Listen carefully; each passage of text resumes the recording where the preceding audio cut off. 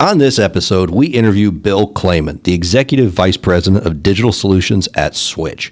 During our interview, Bill explains the evolution of the data center industry, edge computing, and so much more. Brace yourself. You're now entering the Tech Bench Podcast.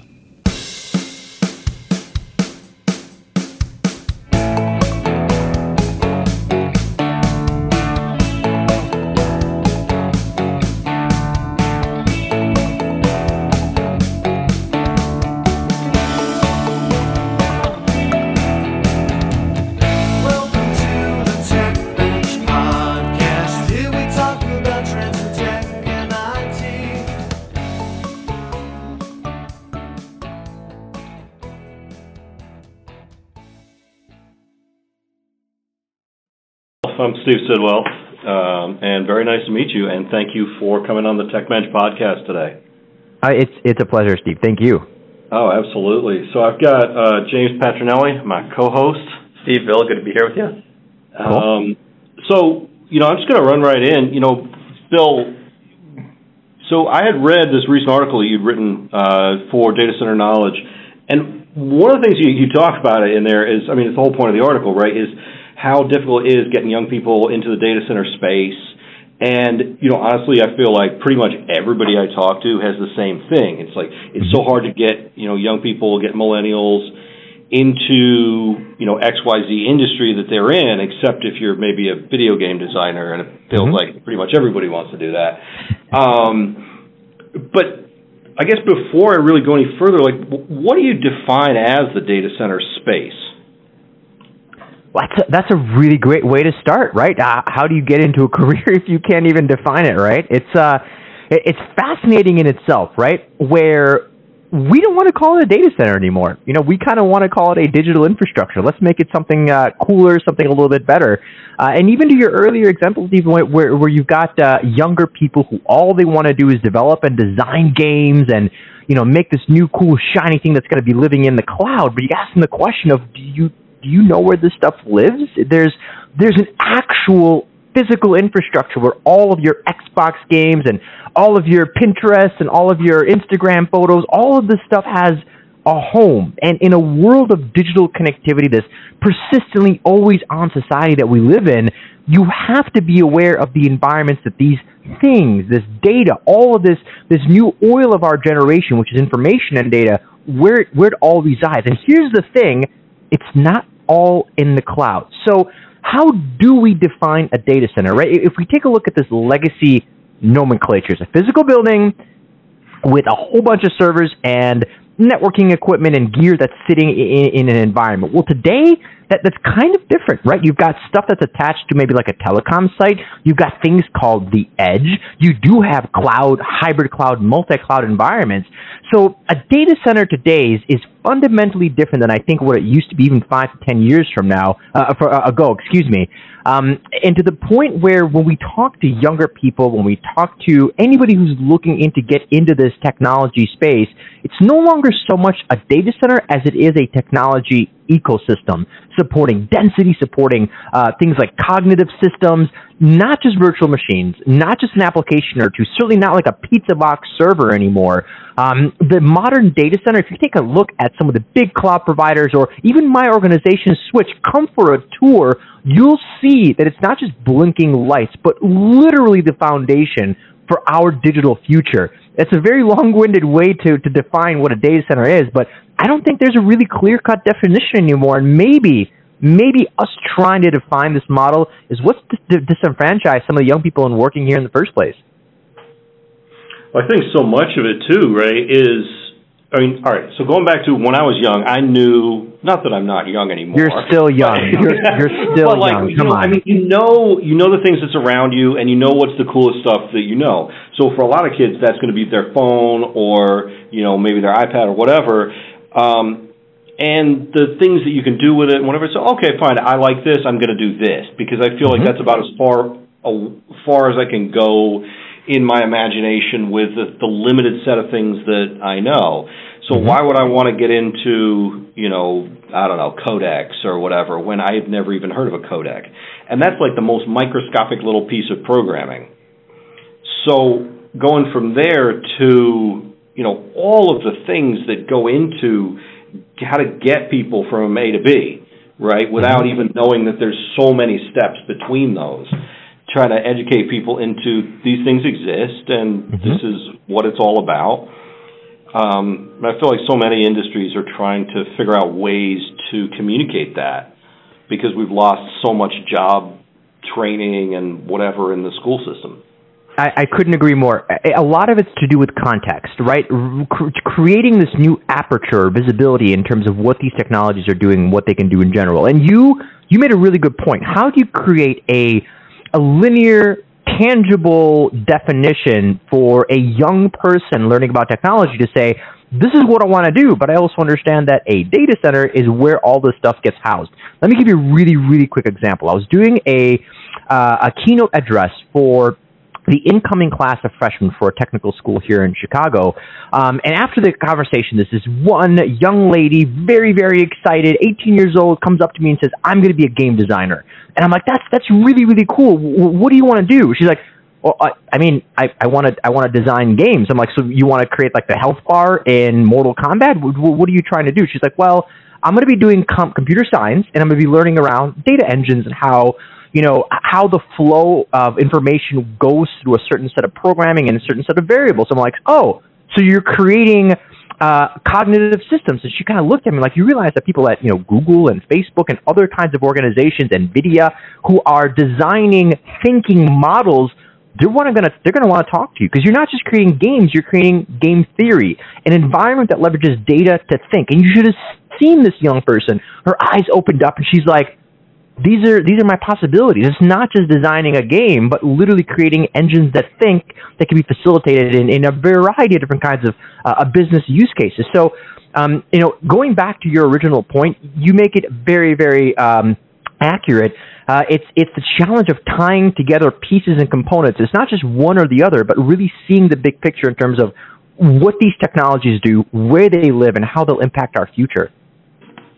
So when young people start getting excited about this and they start learning, it's not just about, the games and it's not about the cool titles. It's about this engine that makes, that thinks, so to speak, and the technology that's evolving. At what age do you find that people need to get into that to really start to be able to get into the industry? What schools are people going to? What age do they need to get involved?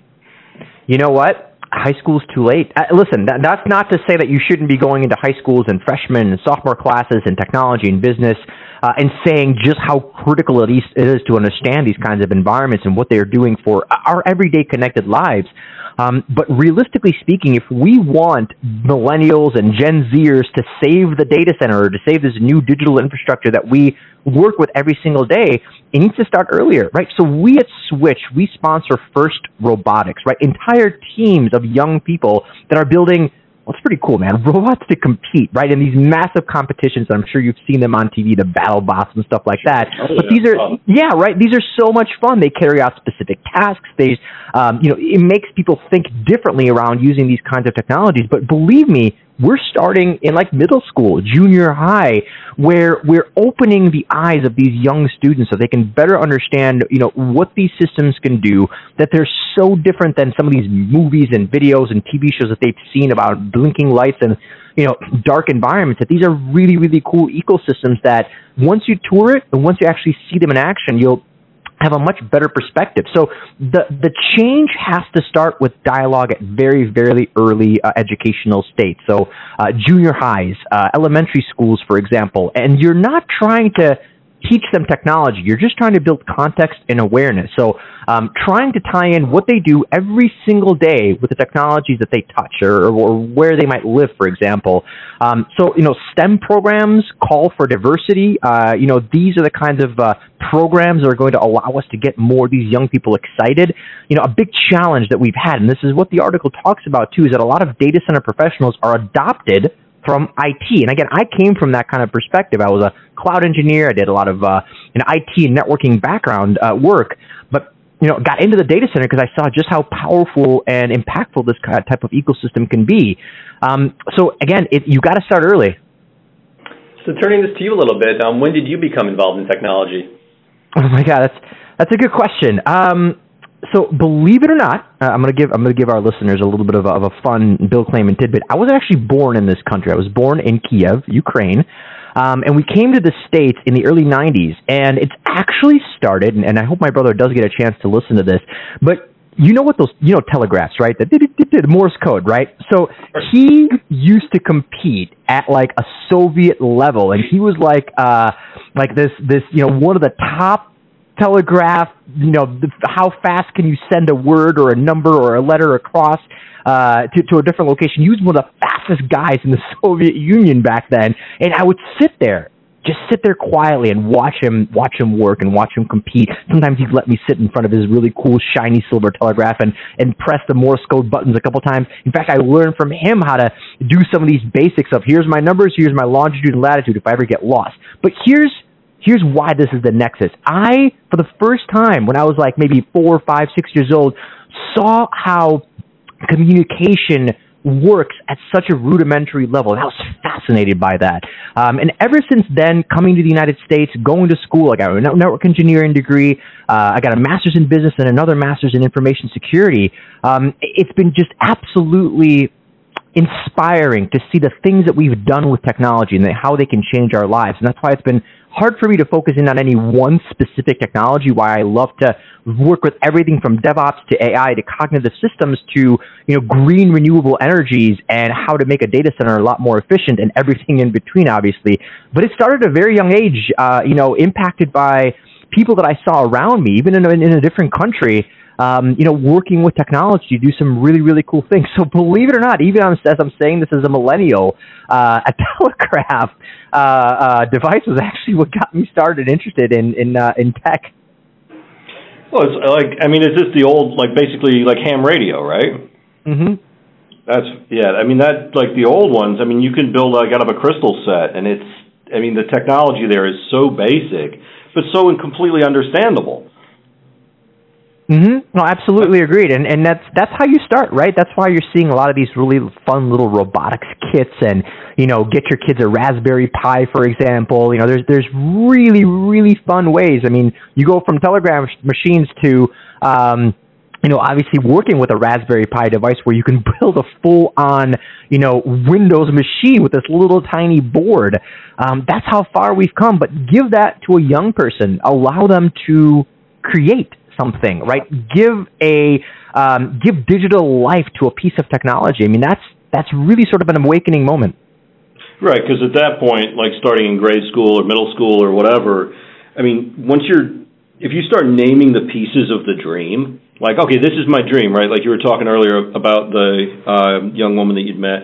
Once you start breaking that dream down into just kind of the bullet points of what goes into making that a reality, all of a sudden you're creating hooks that you can build on and tie into, and then from there you can find the places of interest that they have and start to grow that into a little bubble where it actually becomes feasible. It's because without each little step, it's kind of becomes this kind of amorphous thing that you want to move towards, but there isn't anything there. And I feel like so much of what has changed in the technology industry over the last 10, 15 years is getting a better awareness of that, because things have scaled up so much that specialties have, really kind of become the norm, if that makes sense. It does. And oh my goodness, do you draw an amazing parallel just how far we've come over the past 10 to 15 years. Do you realize that in the year 2000, just in the year 2000, we used to have those Nokia phones? I don't know if you remember those or not. You could basically drop them off. Right. Drop them off a 4-story building on the concrete. They're fine. If you find it right now and turn it on, it probably still has 90% battery. But do you know what we used to use those things for in 2000? Phone calls. We used to actually make phone calls with these devices, and if you fast forward to 2019, these very same phones, 92% of what we do with this stuff is everything other than making phone calls, right? So you're talking about how far we've come with technology, this connected state that we live in. You're absolutely right. We need to change the messaging that we've got to young people in terms of technology, how it's being used. And obviously the old legacy language around, hey, get into tech, the same stuff that we've used at the turn of the 2000th century, it's not going to fly anymore, right? You ask somebody, what do you think is going to happen over the course of the next 5-10 years?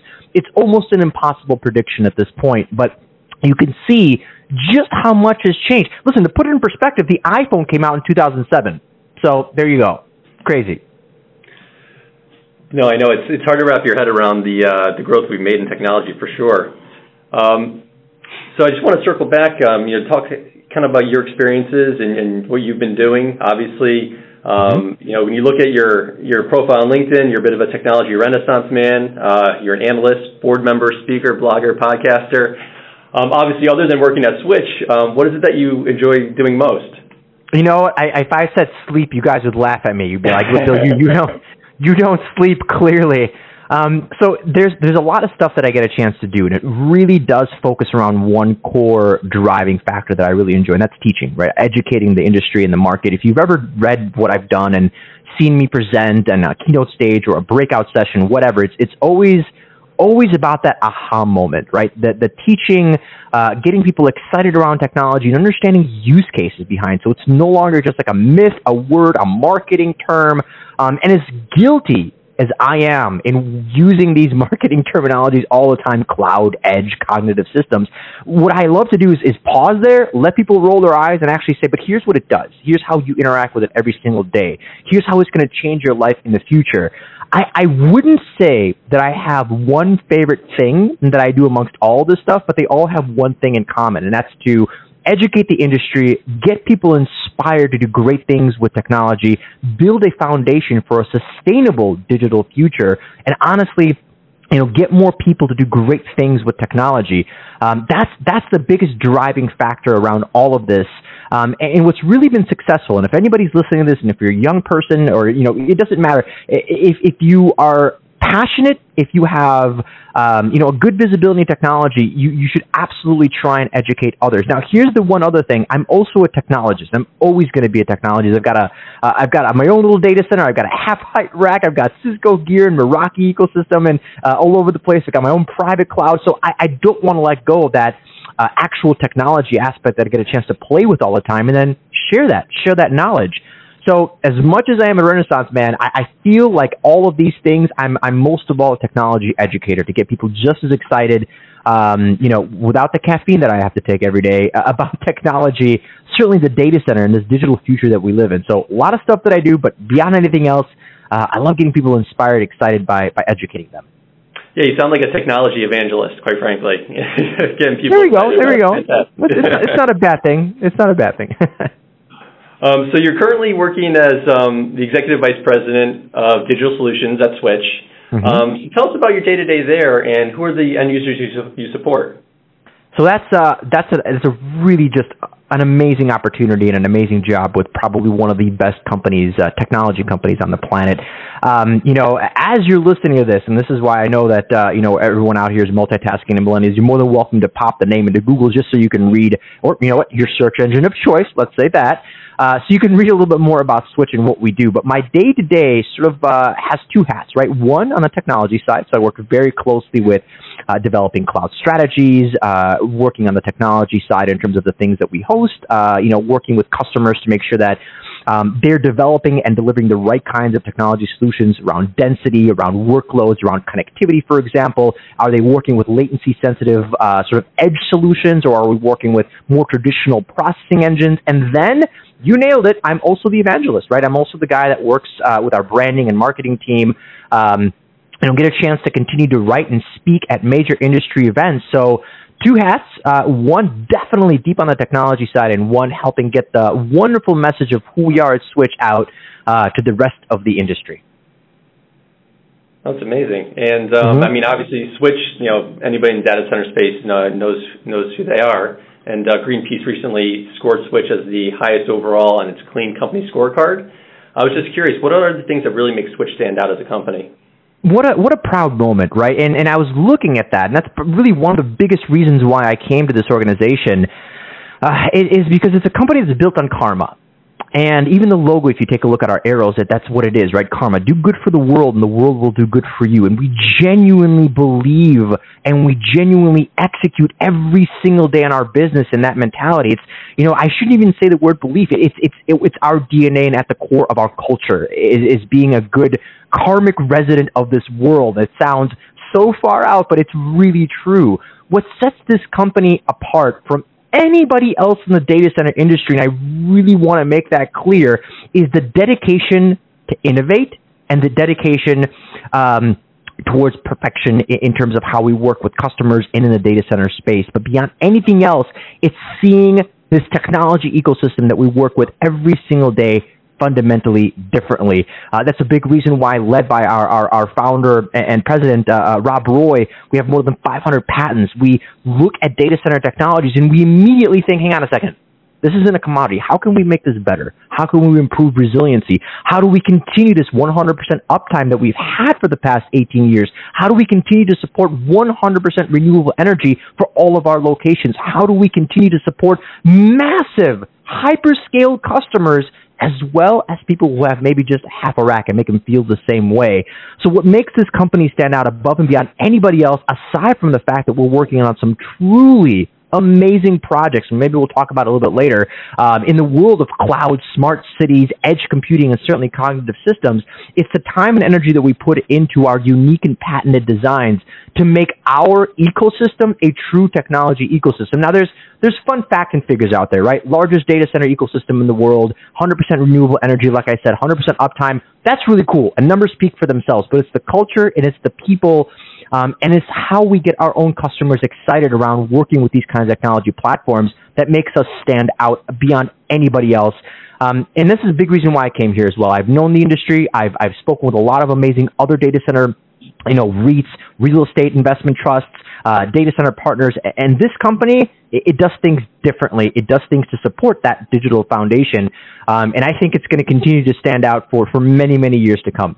Tell me more about, what is this patented design? Like, what goes into that? Like, when you're talking about, like, Switch's two big things are innovation and perfection. And to me, perfection is, straight up my alley of, quality management, from quality management systems, all that kind of stuff. Tell me more about the innovation side, and of course, then I do want to hear about the perfection side, and I want to know more about patented design. Absolutely. So, for example, the way we work with our T-skips and the way we design our actual data center environment, we want to use a lot of logic. So we design an airflow system that, hang on a second, uses physics to our advantage as far as letting the hot air rise and letting the cool air flow throughout the aisle. So we've designed a way to allow this kind of ecosystem to flow through the actual cabinets and up through the ceiling and out through our own unique custom patented airflow and conditioning systems. Here's another one. If you ever take a look, I'm just going to give you one simple example, the Switch Shield, right? It's really cool. You can pop it into your search engine and check it out right now. But we've got our own roofing architecture that can sustain up to 200-mile-an-hour winds. That's pretty insane, and you will never, ever experience a leak into your data center. Now, this is something that maybe some people think is trivial, but in reality, it's pretty cool. So not just one roof, but actually two, a secondary dome roof that can create other additional protection levels. There's other ones as well. For example, creating fans that even in a power outage will continue to spin and make sure that your environment is cool, even if there's no energy, using our own proprietary system. And again, all of this stuff is available, by the way. We're not keeping it a secret. You're more than welcome to go on our website, check out our patents, check out some of the things that we're doing around design. Now, if I were to sit here and rattle off all of these patent pendings that we go through, this would be a very, very long podcast, but obviously you're welcome to review those with our own teams. But that's where the innovation comes in, right? We look at a design and we understand what can we improve, where is it good already potentially, and how can it impact our customers sort of in the future and moving forward. So then this is a big reason why we've been able to maintain 100% uptime for the past 18 years. Again, nothing's ever gone down, and it's, again, an architecture around sustainability, an architecture around connectivity, and an architecture around creating the most resilient systems out there. And then really sort of putting all of that together. I mean, and then coupled with, obviously, the connectivity element, we have our own $6.7 trillion buying cooperative for connections and carrier neutrality that's coming into our data center. So you have this ability to leverage the most powerful, fastest connections, all going through a data center ecosystem. So very, very long-winded, but we take pride in how we design our data centers and how we design our technology ecosystems. I know I use the word data centers. We're going to continue to do that, but it really is a technology ecosystem, and a lot of the pride and effort that we put into our own proprietary design. So hopefully that gives you a bit of a perspective. But again, I couldn't recommend this enough. By all means, just check out Switch and our patents to really see some of the really cool things that we've made out there that nobody else in the industry has. That, to me, that's so cool, because it's not only is it a dedication to, the company and everything that goes with it, which is no small feat, right? I mean, I feel like everybody, has to be dedicated to their company, but it's also a dedication to the industry and trying to forward the industry as a whole. Mm-hmm. And then giving away the stuff that you develop. I mean, I feel like so many of the guys who I respect the most across various industries are really the single thing that ties it all together is trying to come up with new and better ways of doing things and then giving them away and trying to educate people on how to do it the way that you figured out is better, show them why it's better, and then just keep moving on, because otherwise you're just like an old man trying to hold on to this dream of the past. Mm-hmm. There's no future in that. And, oh my God. And our one goal here, right, is to further mankind and just kind of the universe in which we live and in which we operate. I love that. Everything you said, I'm like nodding here, and I apologize for jumping in. I think complacency is absolutely the worst thing you could ever do, in the technology field. The second you start feeling comfortable is the second you should start asking yourself, why am I feeling comfortable? A part of a digital disruption or digital strategy is, in order to disrupt the market, you yourself need to be disrupted. And that's the scariest thing you could possibly say to an executive or anybody out there, but it's something that needs to happen, right? Even if you're doing some kind of a solution today that quote-unquote works, I know you can't see my air quotes, it doesn't mean it's actually bringing you value or a positive user experience. So, absolutely, this would be something that I would recommend. Don't get complacent. The second you start feeling comfy in your job is the second you should start learning something new. That's when you start realizing, wait a minute, what was it that I used to do that I stopped doing? Mm-hmm. Absolutely. And it's generally change. Oh, scariest thing you can imagine out there next to public speaking. So, Bill, you talked about, obviously, all the patents that you have, 100% uptime, 100% renewable energy. I'm sure a lot of effort, time was put into making all that happen. What's the most exciting project that you yourself has worked on or that you plan on working on in the near future? Wow. You know what the challenge is about answering that question is that I can't name names, right? That's the most... I wish I could just rattle off all the fun things that I'm doing, but I can't. But I can say keep an eye on the press releases because you will see it soon enough. Part of the fun and or challenges of working with a publicly traded organization, but I will give you guys some perspective. So some of the really cool things that we're working on revolve around a couple different things. First of all, and I can't get too much into this, but edge. And not just any kind of edge ecosystem, but literally to create smart cities, light up intersections, create smarter airports, create an environment that allows for the sustainability and connectivity of an entire city, block, building, whatever the case might be. But here's the thing, time out. We're not just, here's a piece of infrastructure that's connected to some heater or a telecom site. Good luck to you. We take edge completely differently in the sense that we understand this is not just like a secondary ecosystem. And time out. Everyone listening to this, if you think edge is just some kind of closet or something you're going to put to the side, you need to rethink your edge strategy, because if you lose an edge component or an edge data center or whatever the case might be, you're going to potentially seriously impact your workloads, applications, and user performance.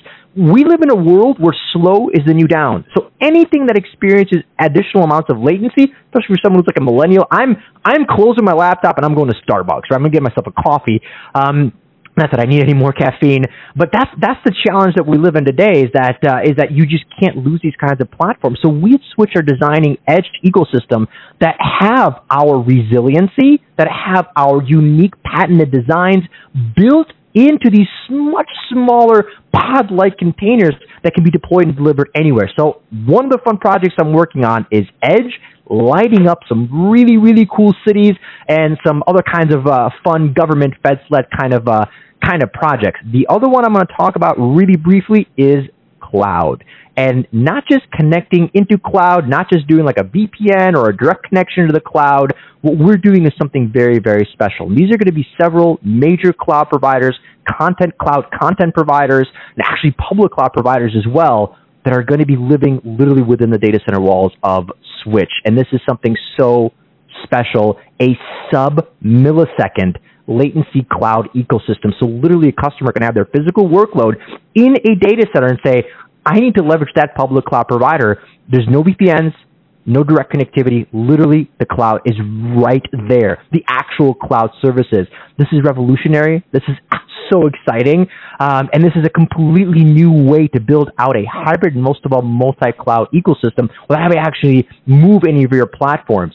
So that's another really, really fun one thing, the cloud a project that we're working on. I can't name names, but keep an eye on those press releases because you're going to hear a lot more about this. That's awesome. We will. So, Bill, we've seen a lot of areas really grow in the data center space recently. Las Vegas, Northern Virginia, Dublin, Amsterdam. They've become huge data center markets, and that might be either because of alternative power sources or shifts in commerce. Where do you think we might start seeing new emerging data center locations throughout the world, and why?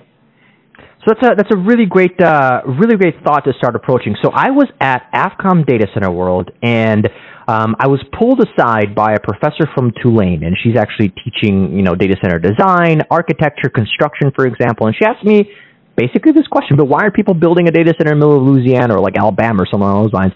And the answer was simple, right? It's not just about real estate. It's about connectivity. It's about access, roads, airports. It's about power, utilities, multiple carriers. You don't just want to create a single point of failure. You want to have a data center that's built around redundancy. So to answer that question specifically, we are going to see a continued explosion of data center ecosystems, let's call them.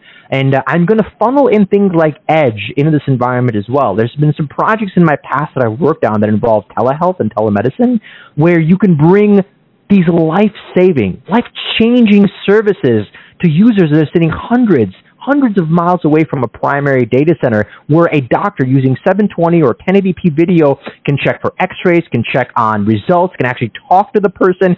Cameras can be, you can look down into somebody's mouth or ear, for example, and the doctor gets a live feed. Now, any of that would not be possible without a good content distribution ecosystem or a platform that can support this level of latency-sensitive connectivity. So the future is going to revolve more around data centers being built strategically in hubs to create regions and zones.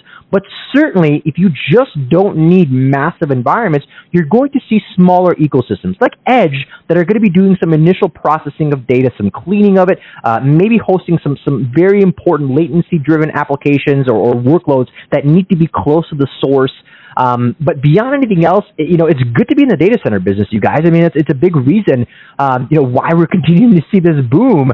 And on stage, everybody listening, on stage in front of a few thousand people, I got the question of, Bill, do you think cloud is going to kill the data center? And I almost kicked the podium over because that question just gets asked too much.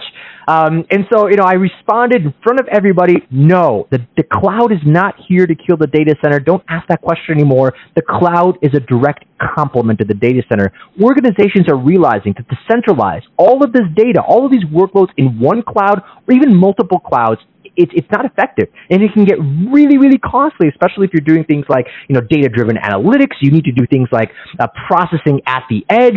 Some of this stuff just takes too long to get there and back, so you have to deploy more workloads. So cloud can get pricey and sometimes complicated. This is why cloud, and this is why cloud is being used as a much more of a tool around things like IoT, around processing, working with new kinds of DevOps things and workloads. But beyond anything else, it's going to be a lot more deployments around localized data processing. So obviously data centers, smaller data center environments, all over the world. And as connectivity and as utilities and as we get more carriers in certain regions and locations, those spots are going to see more potential data centers being built out as well. Look at all these new, fun, emerging markets. Nevada's one of them.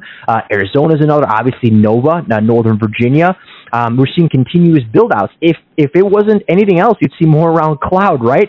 And that's certainly not the case. I think the data centers is very, very healthy, especially some of those secondary and tertiary systems they're going to be deployed. Now, as far as locations are concerned, you're still asking the question of, well, are there utilities? Are there access roads? Is there tax deferment, for example? A lot of things have to go into the question before you break any ground in any location. But I do think it's good to be in the data center business. It's going to continue to grow. So the physical data center, right? I mean, that's kind of like, where do I want to put my company's headquarters? And then, where do I want to put their manufacturing? Where do I want to put their warehousing? And their distribution, all the rest. But on the other part of what you were just talking about, is cloud going to kill the data center? Where clouds live, right? I mean, they do live in data centers. Last time I checked, and it's not just, in a library. It actually needs data centers. But, that's kind of a generalization. At the end of the day, if you've got a cloud and you've got data centers feed that cloud. And that cloud feeds data centers. And without that, in the same way as, you can just take the metaphor all the way back to lakes and rivers and streams. That without all that stuff, there is no cloud, because at that point in time, you're really going back to 1970, and we're just all sitting here on X-Terminal. No, I'm laughing because you are so correct in that concept. You know what Google and Amazon and Facebook have done a really good job? They've positioned themselves as, services, applications, Windows workloads, whatever, technology companies that happen to own really big data centers. You guys, they're data center companies. Let's not beat around the bush. They own really massive and really cool data centers, but that's not how they position themselves. They're technology companies. I think the future, with those that are going to be able to lead in this industry, not just provide another commodity service, they're going to be technology-driven organizations. Listen, Switch falls into that category, and I'm proud to say that. We're a technology company that happens to own some of the world's best data centers. But that's how we're seen, right? We provide technology solutions, business services, and we happen to own some amazing, amazing architectural and infrastructure technologies. So, those are the kinds of folks that are going to be able to differentiate themselves in the future. It's going to be the people that say, right, data centers are important. Here's why they're unique. Here's why they're different. But beyond anything else, it's a technology ecosystem. So I agree with you 100%. Right, because it's not just about a theater. It's about all the things that you can do with that and all the places where you can go. And from there, it's like there's just so much more possibility once you're able to work with somebody who understands that and is on the same page and excited to move forward. Agreed, 100%. I feel like that's, when we were talking earlier about education, that's so much a part of it, right, is educating actual kids, but then also kind of changing the way that we do education. Because in the same way that marketing has changed, education is changing too. Like, we don't just market straight from billboards and robocalls and whatever, and TV ads. I mean, if you're not, marketing on Instagram, you're probably wicked out of date. And I'm so out of date with it, I couldn't even tell you what's taking over for that now. You bring up some really good points, and I just got named to the iMason, so Infrastructure Masons Advisory Council, and I'm like 100% sure I'm the only millennial on the advisory council. We do have some other young people in the group and the organization in general, and we did the Global Summit meeting recently in California, and myself and maybe 6 or 7 other young millennials were asked to go up in the front of the group on stage. This is completely impromptu. And leaders in the data center space, listen, you guys, these are people who own and operate and are the founders of the biggest data centers in the world in our country, period. And they started asking us questions. How did you get into this? What did you hear about it? Were you adopted into this field?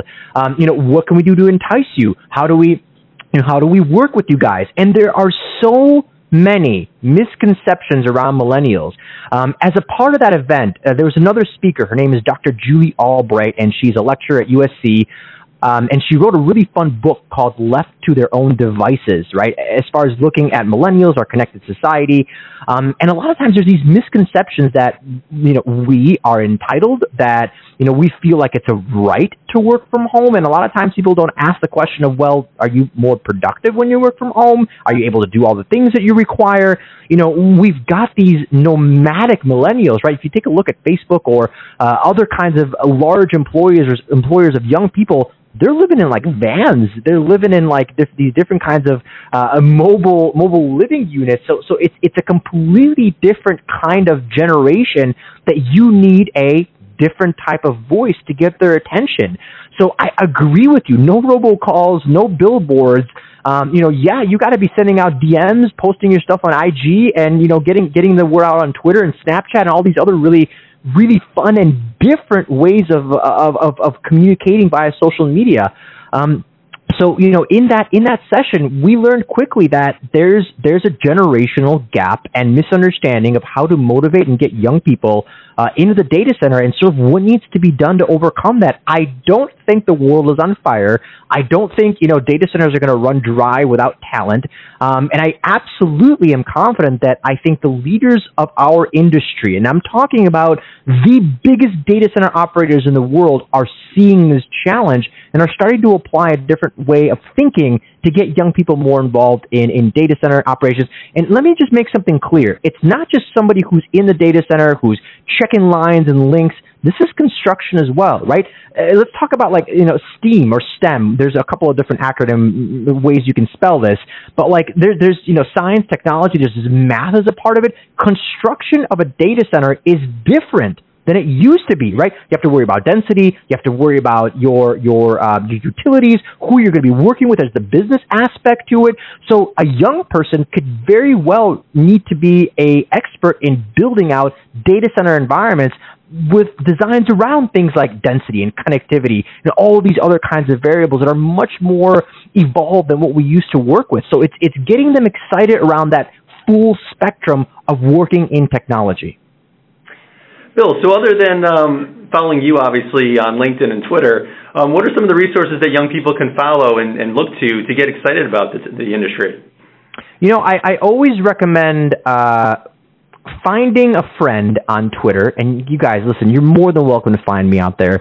I'm sure my information is available on this podcast or right below as you're reading this. You can follow me. My Twitter handle is QuadStack. But there's a lot of really great folks out there that talk about cloud. There's a lot of really good publications. I write for Information Week and Network Computing and Dark Reading.